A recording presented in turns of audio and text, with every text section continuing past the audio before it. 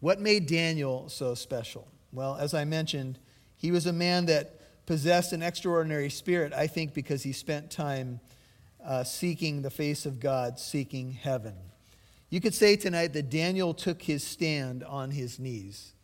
And an edict is going to go out that people cannot pray for a 30-day stretch of time. And Daniel, like he did when he was younger, like he had done when we first met him in the book, made up his mind. He took his stand. The culture is beating on us. I know as a Christian, as a person who's maybe fighting the freeways or working, or you're going to school, or you're doing both, and you're juggling a heavy schedule and decisions that you need to make day in and day out. To prioritize prayer can be a hard thing, and sometimes prayer is a hard discipline to learn. As much as we acknowledge that there's power in prayer, sometimes we just fail to pray. And I think when we fail to pray, we are missing a huge part of the Christian life. Many times I think we could all probably confess together that we're guilty of shotgun prayers. Anybody? We get into our car and we say, okay, Lord, I didn't have a chance to pray while I was putting my shoes on, so here I am on the freeway now. Now I'm going to pray. And I think that's okay, because we're told in the Bible to pray without ceasing, right? So we should be in constant communication with heaven. But I do think that there are special times, and I want to encourage you, for those of you who have Living Truth as your home church, there's a group of people praying before our services. 15 minutes to a half an hour before each service, there's a group in my office, and I want to tell you, it's not a big group. Sometimes before second service, to be candid with you, there's nobody in there. There's nobody praying. And I know we're busy, and I know that there's a lot of you who are here tonight who serve on a Sunday morning, and so it's difficult sometimes to carve out that time to get in there because you may be doing something else. But I'll just tell you, and God has taught me this time and time again, if we don't pray, we have no power. We have to be in communion with heaven. And I try to make it a practice that anytime before I come out here and share with you, because I just know that I don't personally have the goods to do this, I need to get on my knees and pray. I have to put the message before God and say, Lord, if you don't do something with this, nothing good, nothing spiritual, nothing that's really lasting is going to happen. And so I think that's the position that we find ourselves in as people. And it's not a bad position to be in, because dependence upon God is where we want to be. Now we're in chapter 6, verse 1, and it says, it seemed good to Darius. Darius, identified as Darius the Mede, who took the throne at 62. Notice, Darius, appointed 120 satraps, Daniel 6, verse 1, over the kingdom, that they should be in charge of the whole kingdom. Many have debated the existence of Darius the Mede because they have not found an archaeological discovery, to my knowledge, that has his name on it outside the biblical record. Do remember that in chapter 5, when we looked at Belshazzar, we had skeptical scholars who were denying that the book of Daniel could be legit. We're trying to date it to 165 or somewhere there, because they didn't find evidence for a Belshazzar. But in an archaeological discovery, Belshazzar's name was discovered, and that he was a co-regent serving at that time. So just because Darius the Mede hasn't been discovered yet, don't get nervous. They're going to turn over a shovel at some point, and they're going to discover his name, because the biblical record will stand. But I will tell you this, that there are scholars that believe that Darius the Mede may well be Cyrus the Persian. It is true that leaders of the time had multiple names, and it may be that he was actually Cyrus. This is a debated issue. It's not really that huge, but just throw it out as we were introduced to this particular character. And over them he appointed 3 commissioners, of whom Daniel was one, verse 2, that these satraps might be accountable to them, and that the king might not suffer loss, and this refers to financial loss or to taxes. As a new ruler was coming in, he was trying to stabilize the kingdom over which he was ruling. Remember, as you move down the historical calendar from Egypt to Assyria, you get to Babylon, and then to the Medo-Persian Empire, then to Greece, then to Rome. So you're moving from about 1000 BC all the way down to the time of Jesus. Those are the world empires. So when you meet Darius the Mede, or if he's Cyrus the Persian, you've got the Medo-Persian Empire back to Daniel's dream in chapter 2. We'll see a little bit more in chapter 7. And we're talking about a world empire. So a lot to deal with, and money and the king's personal interest in protecting all of that, taxing and money was important. And so Daniel has a lot of staying power. We've watched Daniel through many different rulers still be established as a main hub in the government. And he's here again. He has a great reputation, and maybe, he lost his position for a time but came back, and he's back again. And he's obviously a very trusted man. He has set himself apart. He has, as we saw in Daniel 5:12, an extraordinary spirit. The spirit of the holy God is within him, Daniel 5:11, New King James. And Daniel began distinguishing himself, as he always did, verse 3, among the commissioners and satraps, because he possessed an extraordinary spirit. Extraordinary is preeminent, excellent. The word spirit is ruach in Hebrew. It could mean the Spirit of God, or it can mean your spirit, as in you have a soul or a spirit. So if we said, man, that person has that person has a great spirit among them. When Jesus said, God the Father is looking for people to worship in spirit and in truth, most scholars believe that John 4:24, spirit there is your spirit. There are some that argue for the Holy Spirit there, but in spirit and in truth could mean from the core of who you are in truth. That's how God wants you to worship. That's John 4:24. And so Daniel was distinguishing himself. He was a unique individual. He was extraordinary. Now, if you're not extraordinary, what are you? Ordinary. Now, I guess for some of you tonight, being ordinary shouldn't be that bad of a thing, I suppose. But I will tell you, as a Christian, you're automatically an extraordinary individual. Here's why. The Spirit of the living God that lived in Daniel lives in you. Do you believe that? The same Spirit that raised Jesus Christ from the dead lives in you. And you might say, well, I don't find that surprising. People at work always are calling me extraordinary. That is weird. Or whatever it may be. Man, you pray. Man, you do this. You do that. You go to church. You go to Bible studies on a Friday night. Dude, what's wrong with you? That's extraordinary. They may be saying weird. But anyway. But here's the thing. You are beyond the ordinary because you are part of God's family. You've been adopted as a child of God. You are loved in heaven. God loved you so much, he gave his only son to die for you. You are special in his eyes. Later, Daniel will be told by an angel that he is greatly loved in heaven. And do you know that you can claim that for yourself? You are greatly loved in heaven. Here's why. Because God loves you. And heaven is synonymous with God. And so if God loves you, you could stand upon a promise tonight that you are greatly loved in heaven. Do you believe that? Some of you, it's hard sometimes, right? Because we get this skewed view of love sometimes, and sometimes we have a skewed view of our own identity in Christ. We're not sure if that really applies to me, but it's true. God loves you. If you're a Christian tonight, he loves you. And even if you're not a Christian, he sent his son to die for you. Now, you're going to see as we move through the chapter that Daniel becomes a type of Christ, and you could also say a type of a Christian. Let me explain.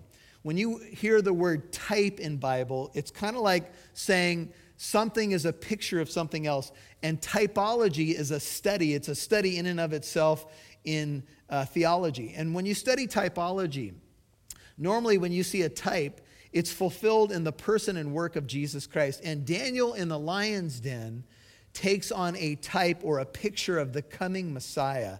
I'll show you how that works in a moment, but I just want you to keep that in mind. Now, Daniel is obviously an important figure, and he possessed an extraordinary spirit. Look at the end of verse 3. And the king, Darius, planned to appoint him over what? Over the entire kingdom. Now, that is the main reason that the lion's den happens in Daniel chapter 6. One word. The word is jealousy. The other governmental rulers, the 120 others, and maybe others who were in the king's court, upon hearing that the king wanted to elevate Daniel over the entire kingdom, became jealous. When Pontius Pilate was dealing with Jesus, and no less than 5 times did he say, "This man's innocent, I want to release him," right? He knew, the Bible says he knew it was because of envy that the religious leaders handed him over to Pilate. And it was because they were afraid that if Jesus was elevated, they would lose their place. They would lose their place in the nation. And they became so concerned about their place and their position that it was for envy that they turned Jesus over. And that's part of the reason that Daniel's a type of Jesus, because it's envy that motivates this lion's den. And the lion's den is no less than a passion to kill Daniel. Then the commissioners, verse 4, and satraps began trying to find ground of accusation against Daniel in regard to government affairs. But they could find no ground of accusation or evidence of corruption, inasmuch as he was faithful, and no negligence or corruption was to be found in him. They began to hunt around. They heard that the king wanted to elevate Daniel, so they began to look for corruption. They figured if he's in government, there's got to be some corruption, right? Wouldn't you think so? We'd like to think that there's not. Maybe there are some honest people out there, but it seems like when anybody gets into politics, they end up in this game where there's a shell game and there's lies, and people tell you one thing just to get elected, and then later on they don't follow through. Politics can be a very ugly, ugly place, as we all know. It can be ugly when elections are going on and so forth. And they searched, and these men said, verse 5, "We shall not find any ground of accusation against this Daniel unless we find it against him with regard to what? With regard to the law of his God." They searched, they looked in his closet, they did a little background checking, they tried to find old video footage, whatever it may be. They could find nothing anywhere in Daniel. No corruption, no indiscretions, nothing. Just think about that for a second. That's pretty remarkable, isn't it? That the enemies of Daniel had to say, the only way that we're going to get this guy is if it's in regard to the law of his God, which tells you that Daniel's faith was not a secret.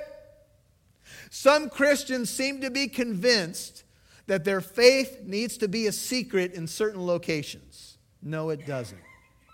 Now, you don't need to be obnoxious at work. You don't need to be obnoxious at school. But people that you've worked with for a while should have an indication that you're a Christian. If not, something's wrong. Sometimes you may have worked with a person for many years and they find out you're a Christian and you find out they're a Christian and you're like, "I didn't know. We've been working together since 1994. I mean, come on, man. You have to have witnessed to somebody in the company, some indication, something, a gospel tract, something, right? So Daniel had a very public faith.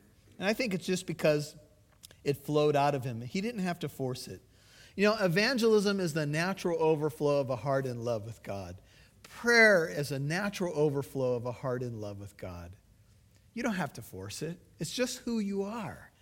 If you're a Christian, it's just who you are. Amen? And so you obviously have to be wise and winsome about how you share and how you deal with people at the company or at school or in your family, all of that. And so they couldn't find anything except in regard to the law of his God. And I had to park here, and in my notes I just wrote, wow, could that be said about me?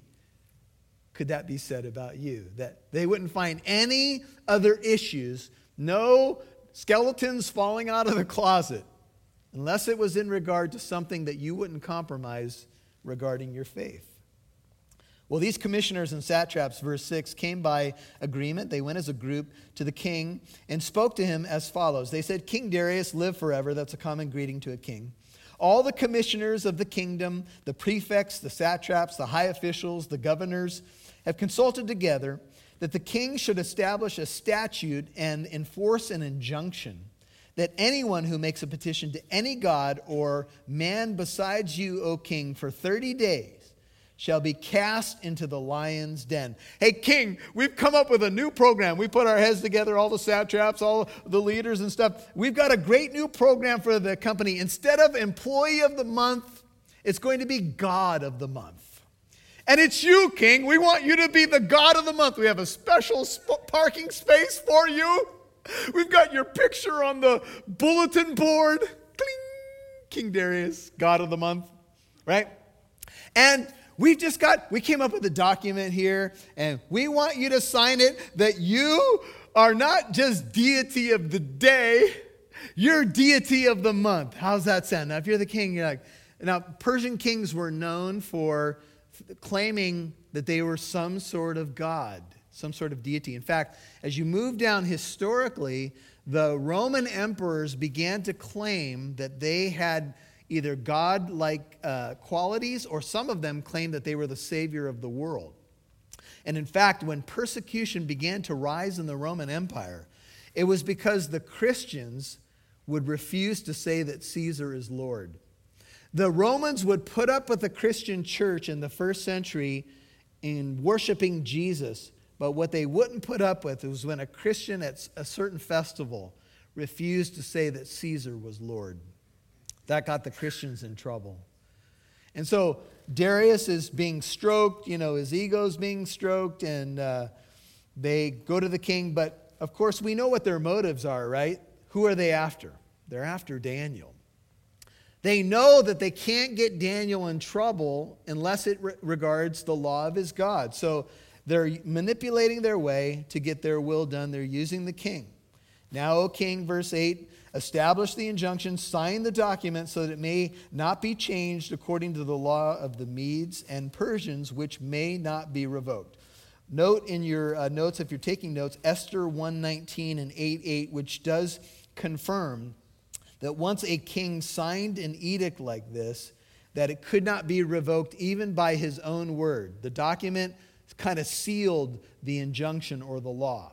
So once he signed the law, they knew that they would have their way. The king, King Darius, signed the document. You might want to sleep on something before you sign a document. Amen. We've all had those contracts before. We've all had salespeople trying to get us to buy in the spur of the moment. This deal's only good for the next 15 minutes. You got to sign right now. Somebody says that to you, exit stage left. The deal will be good 2 hours and 15 minutes later, because if you've ever walked out of a car dealer, when they say 15 minutes, that's all we got here, they'll call you the next day. Hey, by the way, we can sweeten that deal now that you've left the dealership.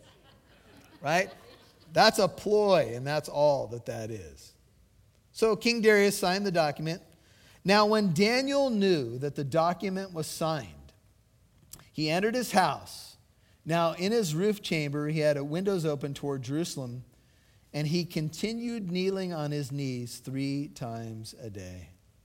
Daniel continued to pray. If anyone, verse 7, makes a petition to any god besides you, O king, for 30 days, he'll be cast into the lion's den. End of verse 7. I'm sure Daniel knew it. Daniel knew about the document. Verse 10, he knew that the document had been signed. And yet he entered his house. He didn't close the window. He continued kneeling, notice, 3 times a day, praying and giving thanks before his God as he had been doing previously. Now, if you knew that a document had been signed that said if you prayed to any other god but Darius for 30 days, you'd be thrown into a lion's den. Let me remind you what a lion's den is.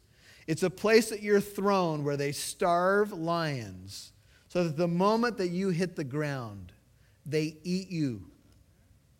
You are their lunch, dinner, breakfast. You're dead. Would you pray? Can I ask you an even more convicting question? Would it affect your devotional life very much if a law in America came down the pike and said, you can't pray for 30 days? You can't read your Bible for 30 days. Would that mess with your schedule? Well, we'd all say, I hope so. We all would like to say, man, I would respond in faith. I would get down on my knees. I don't care about what the government says. I don't care about, but look, when the document says if they catch you, and you know people in your neighborhood or in the company are just looking for a way because they're jealous of you to kill you, and you know that if your windows are open, they've probably been already hanging around. You probably already seen the paparazzi outside the house, the Persiarazzi, whatever they are, trying to catch you. What would you do? Would you go home after knowing a document? Would you discuss it with some of your friends? Would you say, Lord, for the next 30 days, I'm going to pray standing. Lord, I'm going to shut my windows because I just need to pray to you in private, right? But Daniel had a conviction, and he would not stop what he had done previously. He prayed. Verse 10, he gave thanks before God. The Bible tells us to rejoice always, to pray without ceasing. In everything give thanks, for this is the will of God for you in Christ Jesus. That's 1 Thessalonians 5, 16 through 18. Short little exhortations. We're to rejoice always. We're to pray without ceasing. We're to give thanks in everything. Listen, for this is God's will for you in Christ Jesus. Give thanks on the 91 freeway? No, that's not God's will. Can that be God's will? To be a thankful person, to do everything in prayer, to not be anxious about anything, but in everything by prayer and supplication with thanksgiving, to make your requests made known to God. And the Bible says, and the peace of God, which surpasses all understanding, will guard your heart and mind in Christ Jesus. Do you believe that? That's Philippians 4, 6, and 7. Do you believe those verses? There's a promise. So Daniel, probably in his 80s at this point, had a pattern of prayer. We all need one. I don't know if yours and mine needs to be 3 times a day in prayer on our knees, but could I suggest that maybe that wouldn't be a bad idea? Could I suggest that if you spent 3 times a day on your knees for 1 minute, that maybe your prayer life would improve and it would move from a minute to 5 minutes? And I'm speaking to myself as well. You see, this is why we've heard sermons about dare to be a Daniel. One writer says, you pray as your face is set towards Jerusalem or Babylon. Jerusalem representing the city of God, Babylon, the city of man. This writer says, most of the world begins the day, the lunch hour, and the evening looking toward the world and hoping to get something from it. But the Christian believer looks to the Lord and his promises and enters each new day by faith with a grateful heart. God is calling you and me to spend some time on our knees looking towards Jerusalem, looking towards the Lord, looking towards the city of God. I'm not talking about the literal Jerusalem, because Jesus straightened that out in John 4 when he said, look, it's not that mountain or this mountain. What God really wants is for people to worship him in spirit and in truth. It's not about where you face. It's not about the posture per se, but it is about your heart. It is about your gaze. It is about where you're looking and what you're looking for in your life and to whom you are looking. And Daniel said, I'm looking to the city of God. A believer who knows how to kneel in prayer will find the strength of God to stand in trials. Let me say that one more time. A believer who knows how to kneel in prayer will find strength to stand in trials. Jim Elliot said, he is no fool who gives what he cannot keep to gain what he cannot lose. And brothers and sisters, tonight, I think a recommitment to our prayer life is probably more important than we could imagine. But I will tell you that prayer meetings in churches and prayer times before services are the least attended things that we do as a church. Why is that? Well, maybe because it's hard to make prayer a priority. Maybe because some of us don't know how to pray. We've all, maybe, as newer believers, we've all experienced the pressure of praying in a group of people, right? And some of us have concluded that if you pray with a group of people, you must pray in King James English, right? Thou wast Lord. And have you ever noticed that certain people, maybe that you've known in kind of everyday activities, when they go into prayer, just something happens to them, they change, Look, I understand the passion in prayer, but here's the thing. When you pray, it's just simply about communing with heaven. And maybe it's a little bit more about listening than it is about talking. It's about a heart attitude more than anything else. So these men, verse 11, came by agreement. They found Daniel making petition and supplication before his God. They found exactly what they were expecting. They knew, these men, call them unbelievers, knew Daniel well enough to know that if they got the king to sign the edict, Daniel would pray. They knew it was going to happen. That's how consistent he was. They found Daniel praying and asking God for help. Have you ever been caught praying? Have you ever had a child walk into the room and say, oops, sorry, Mom, sorry, Dad, I didn't realize you were praying. Have you ever been somewhere on your knees, maybe in that secret place, and a loved one or somebody walked in on you praying? It's not a bad thing to get caught praying. Now, don't position yourself so you look super spiritual, Stick your head out the door. Heard a story of a kid that was praying out loud for a new bicycle.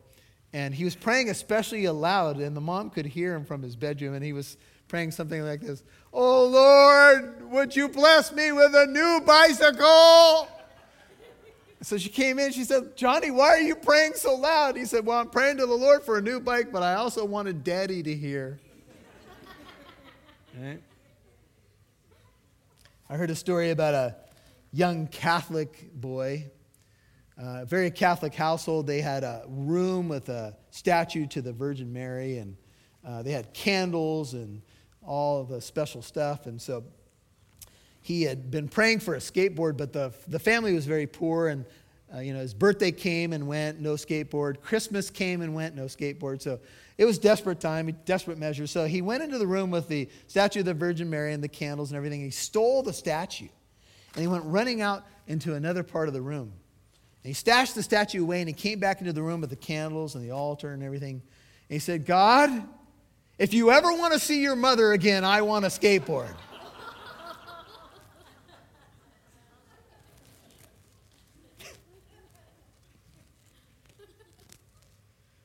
Well, they approached and spoke before the king about the king's injunction, and they said, "Did you not sign an injunction that any man who makes a petition to any god or man besides you, O king, for 30 days is to be cast into the lion's den? You did that, right?" And the king answered, "Well, the statement is true, according to the law of the Medes and Persians, which may not be revoked." Then they answered and spoke before the king. "Daniel, who was one of the exiles from Judah," those Jews, "pays no attention to you, O king, or to the injunction which you signed, but he keeps making his petition 3 times a day." He's still praying to another God, the God of the Jews, besides you. James Boyce, who's since gone to be with the Lord in heaven, said, "If we practice our religion on the reservation and do not attempt to bring it out to the real world, the world will tolerate us. But if we determine to take a stand on any important issue on the basis of genuine religious principle, the fury of our secular society will break all bounds. Watch the culture get ferocious, to use the image of Daniel in the lion's den, when you take a public stand on the Bible." But see, this is what's going on in our culture right now. They don't mind it if we're cloistered behind these walls and we're speaking biblical truth, but go out into the public square, go out into the college setting and say, "This is what the Bible teaches, look out." Well, that's what Daniel did. He kept the windows open. They caught him praying, and they told the king. And as soon as the king heard the statement, verse 14, this statement, he was deeply distressed. And he set his mind on delivering Daniel, and even till sunset he kept exerting himself to rescue him. Then these men came by agreement to the king and said to the king, "Recognize, O king, that it is a law of the Medes and Persians that no injunction or statute which the king establishes may be changed. It can't be avoided. You sign the document. They knew he was scurrying around because he had regret. He was about to make Daniel the key leader over the entire kingdom under him, his right-hand man. And he realized that he had been used. You ever been there before? You ever had somebody manipulate you and sneak through a side door or back door, and all of a sudden a document is signed, and all of a sudden now you're on the hook, and you have great regret because you realize that this is going to not only cost you, it's going to cost people that you love. Well, the king was stuck. And he did everything he could, but he knew that he couldn't revoke the law because he had signed it. He knew he had been manipulated, but there was nothing he could do, and so he gave orders almost similar to Pontius Pilate. And Daniel was brought in and cast into the lion's den. And the king spoke and said to Daniel, and the way my understanding of the lion's den is they would have like an open hole at the top, and they would have different places for the lions. And they could open like a door, and the lions could be led into a certain chamber underneath the ground. So Daniel's dropped into the den. The lions are probably in another den, and they're being held there for the moment. And here's what the king said. The king said to Daniel, "Your God whom you constantly serve will himself deliver you." Now, I don't know if that's a question. The NIV says, "May your God whom you serve continually rescue you." I couldn't save you. I'm sorry, Daniel. But this God that you serve all the time, may he be your deliverer. I can't save you. I pray he can. And you know what? He can. And he's already shown it several times in the book of Daniel that he can come into fiery furnaces and he can bring deliverance. But did the king really believe? I'm not sure he did, because we're going to see that he is not able to sleep that night. But into the den he goes with well wishes from the king. Hebrews 11:33 says, "By faith, people of faith in the great hall of faith conquered kingdoms, performed acts of righteousness, obtained promises, shut the mouths of lions." Paul says in 2 Timothy 4:17 and 18, "But the Lord, when no one supported me, the Lord stood with me and strengthened me, in order that through me the proclamation might be fully accomplished, that all the Gentiles might hear, and I was delivered out of the lion's mouth. The Lord will deliver me from every evil deed and bring me safely home into his heavenly kingdom. To him be the glory forever and ever." And all God's people said, amen. Paul said, "I was delivered from the lion's mouth," probably some sort of mortal danger. So notice, as we think about the typology, as I mentioned earlier, a stone was brought, 17, laid over the mouth of the den, and the king, sealed it with his own signet ring and with the signet rings of his nobles, so that nothing might be changed in regard to Daniel. A stone was brought and laid over the mouth of the den. And I don't have to really tell you the connection, do I? Because Jesus was put in a tomb, and a stone was rolled over the tomb. And we're told in Matthew 27 that a seal was put on the tomb. And when they put a seal on the tomb, it was kind of stretched with rope, and it had like a signet impression. And if you broke the seal, you were breaking the authority of the legal government of the time, whether it be Rome or the Medo-Persian Empire. It was like an extra warning. So the tomb was sealed, and it would seem that Daniel's fate was sealed just as it would seem that Jesus' fate was sealed. Just like Jonah in the belly of the great sea monster, Daniel in the lion's den, and Jesus in the tomb, we can see that it seemed like the fate was sealed. The royal seal was put there. No unauthorized person could break the seal or touch it. And Daniel was there. The king went off to his palace, 18. He spent the night fasting. No entertainment was brought before him. No late night shows, nothing like that. And his sleep fled from him. Did he really believe that Daniel's God would deliver him?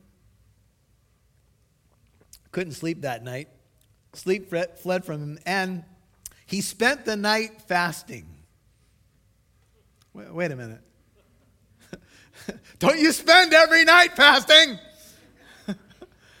Do you know that's why they call it breakfast? It's a combination of breaking a fast. That's what breakfast is. By the way, breakfast may not be the most important meal of the day, but all people who sell breakfast foods and cereals believe it is. That's the commercials that they play for us, right? Breakfast, the most important meal of the day. If you eat that sugary Captain Crunch, it's the breakfast. If you have that Pop-Tart, how can you get that gooey fruitfulness into you? How many of you have heard Brian Regan? He was reading the comedian. He was reading instructions on the Pop-Tart packaging. And he said, literally, this is what it says. You can toast it for like a couple of minutes, or you can put a Pop-Tart in the microwave for 3 seconds. And he said, look, if you only have 3 seconds to spare to put the Pop-Tart in the microwave in the morning, you may want to loosen up your schedule. Just a word from Brian Regan. Anyway. I got to get out of here. I only have 3 seconds. That's pretty much me because I'm late to pretty much everything. But anyway. Thanks, Coach. So the king couldn't sleep. Was Daniel sleeping? I think he was purring like a kitten. Because we know the story, right? The king should have been the one that was sleeping, but he had to fast. I'm not going to have any strawberries and cream tonight. Don't feed me any grapes and turn off the late night show. So terrible for the king, right? He couldn't sleep. Daniel was sleeping between some lions. He had some lion slippers on him. Kitties were purring and all that stuff. Well, the king arose with the dawn at the break of day. We know that when the women went to the tomb, Matthew 28:1, they went at the beginning, as it began to dawn, at the first day of the week. Mary Magdalene and the other Mary came to look at the grave. Well, at the first light of dawn, that was Matthew 28:1, by the way, the king got up and hurried to the lion's den. Now, the king's 62. It looks like he's dashing over there, right? He wants to see what's happened. Couldn't wait for the light of day. And when he had come near the den to Daniel, he cried out with a loud voice, and the king spoke and said to Daniel, Daniel, servant of the living God. Probably, they rolled away the stone. Has your God, whom you constantly serve, been able to deliver you from the lions? Are we going to hear anything? Or are we just going to hear a growl from a satisfied lion? But Daniel spoke to the king and said, "O king, live forever." The king had to be going, yeah! Woo-hoo-hoo! Now, if I was in the lion's den all night and that king threw me in, I wouldn't say, "O king, live forever." I'd say, "O king, it's your turn." Right? What a gracious individual Daniel is. Man, he survived the night in a den of hungry lions. And by the way, they would starve the lions, so they'd make quick work of you. "O king, live forever. My God sent his angel and shut the lions' mouths, and they have not harmed me, inasmuch as I was found innocent before him. And also toward you, O king, I've committed no crime." It could only be the power of God that can control the instincts of a desperately hungry lion and keep him from his prey. Can you imagine Daniel being down there? Daniel was a man of prayer. But when they open the chute door and the lions are coming in, "Oh, Lord, help, Raggy." Yeah, that was a little Scooby-Doo for you anyway.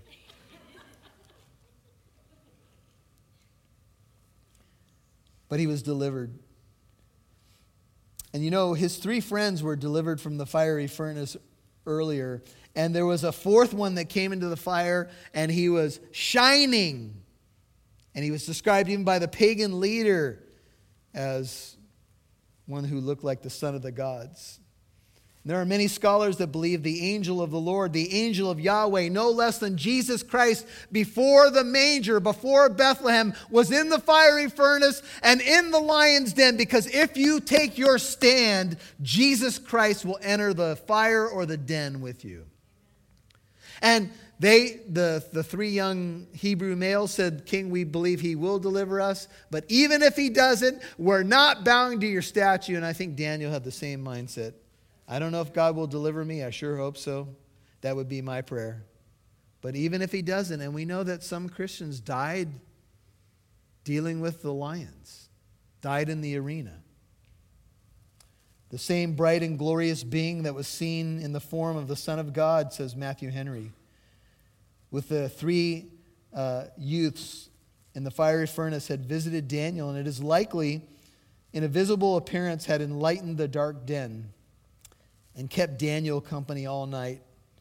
He shut the lions' mouths that they had not in the least heard him. The Lion of the tribe of Judah entered the lion's den, and his roar is more ferocious than their roar. Do you believe it?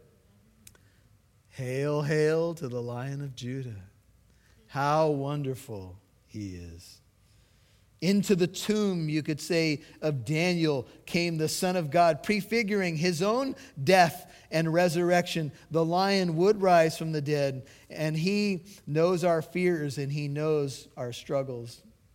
Daniel was found innocent, and you and I are found innocent by the blood of that great lion and lamb, Jesus Christ.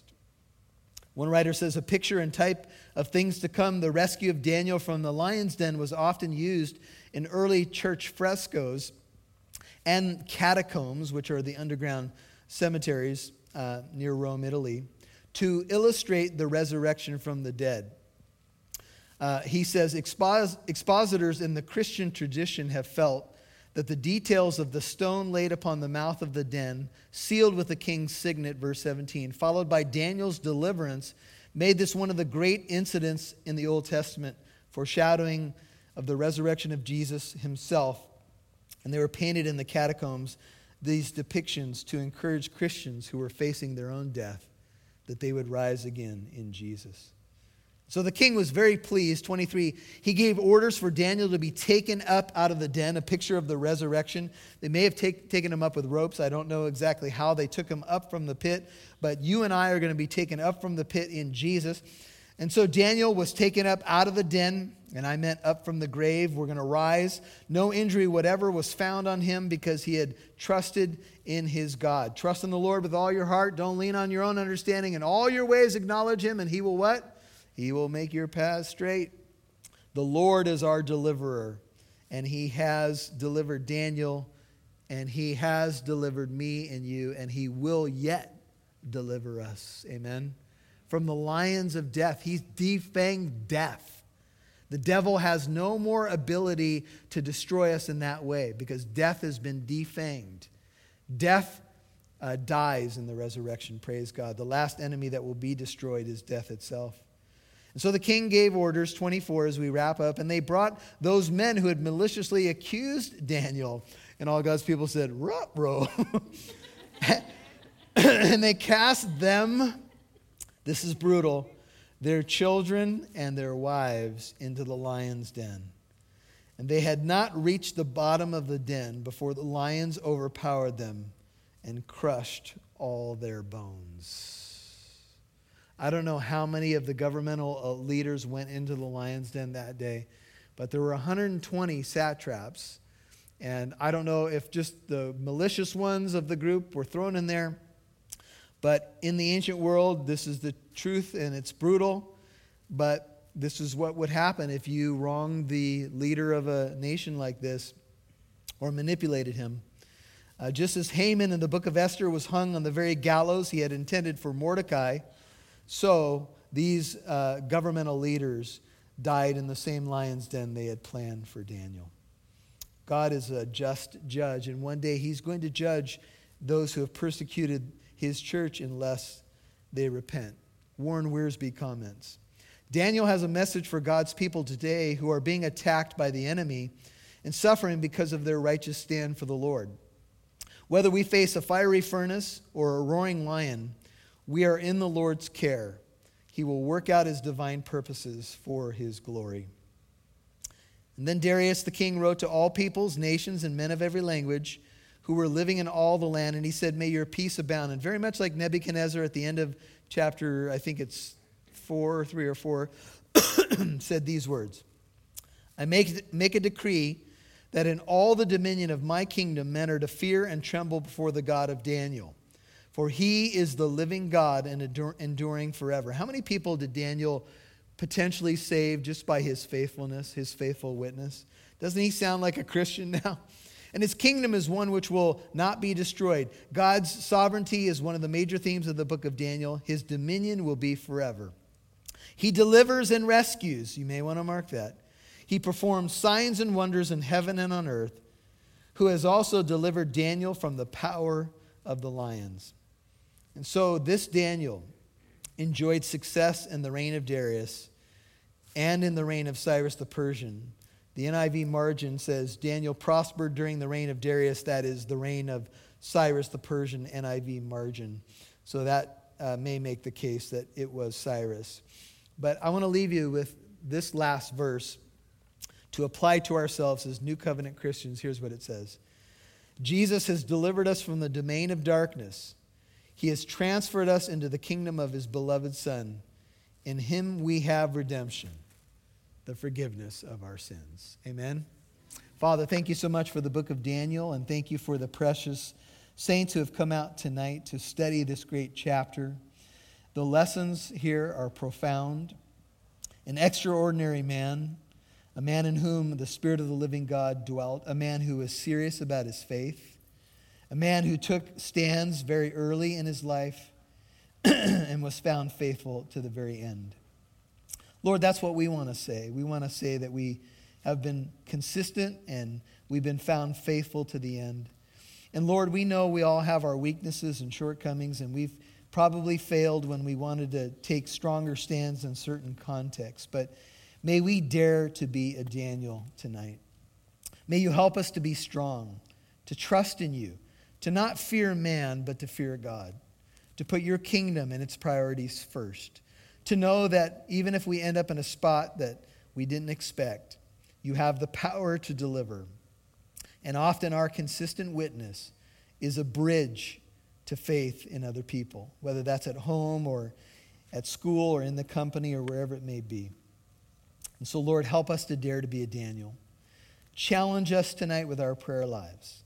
Let us be like this man who communed with heaven, and that's why he was able to stand on the earth.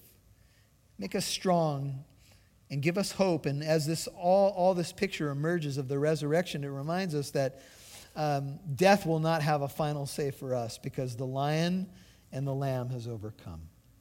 If you keep your head and heart bowed, if you've not met Jesus, maybe you've been living in fear. You've been living in fear of death, fear of persecution, fear of so many things.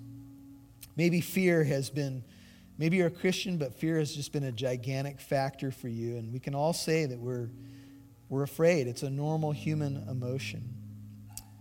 But the Lord can give you courage to conquer fears. Sometimes he'll allow you to go through some circumstances that are beyond you, so you learn to lean on him. If you're a non-Christian tonight, you need to pray a prayer of asking Jesus to be your deliverer. Just something like this: Jesus, I believe you came to die on that cross for me. I believe you rose from the dead. I'm sorry for my sin. I'm sorry for living my life without you.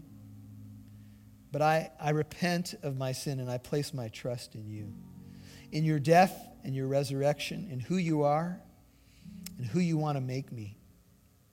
So Lord, change me from the inside out. I want to be born again of your Spirit.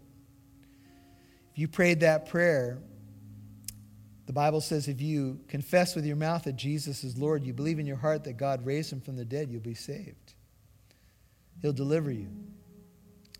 If you're a believer tonight and maybe you've been overwhelmed by fear, or maybe you've just been far away from God and you just want to come back to a place of intimacy and fellowship and dependence and reliance and love, man, he's right here.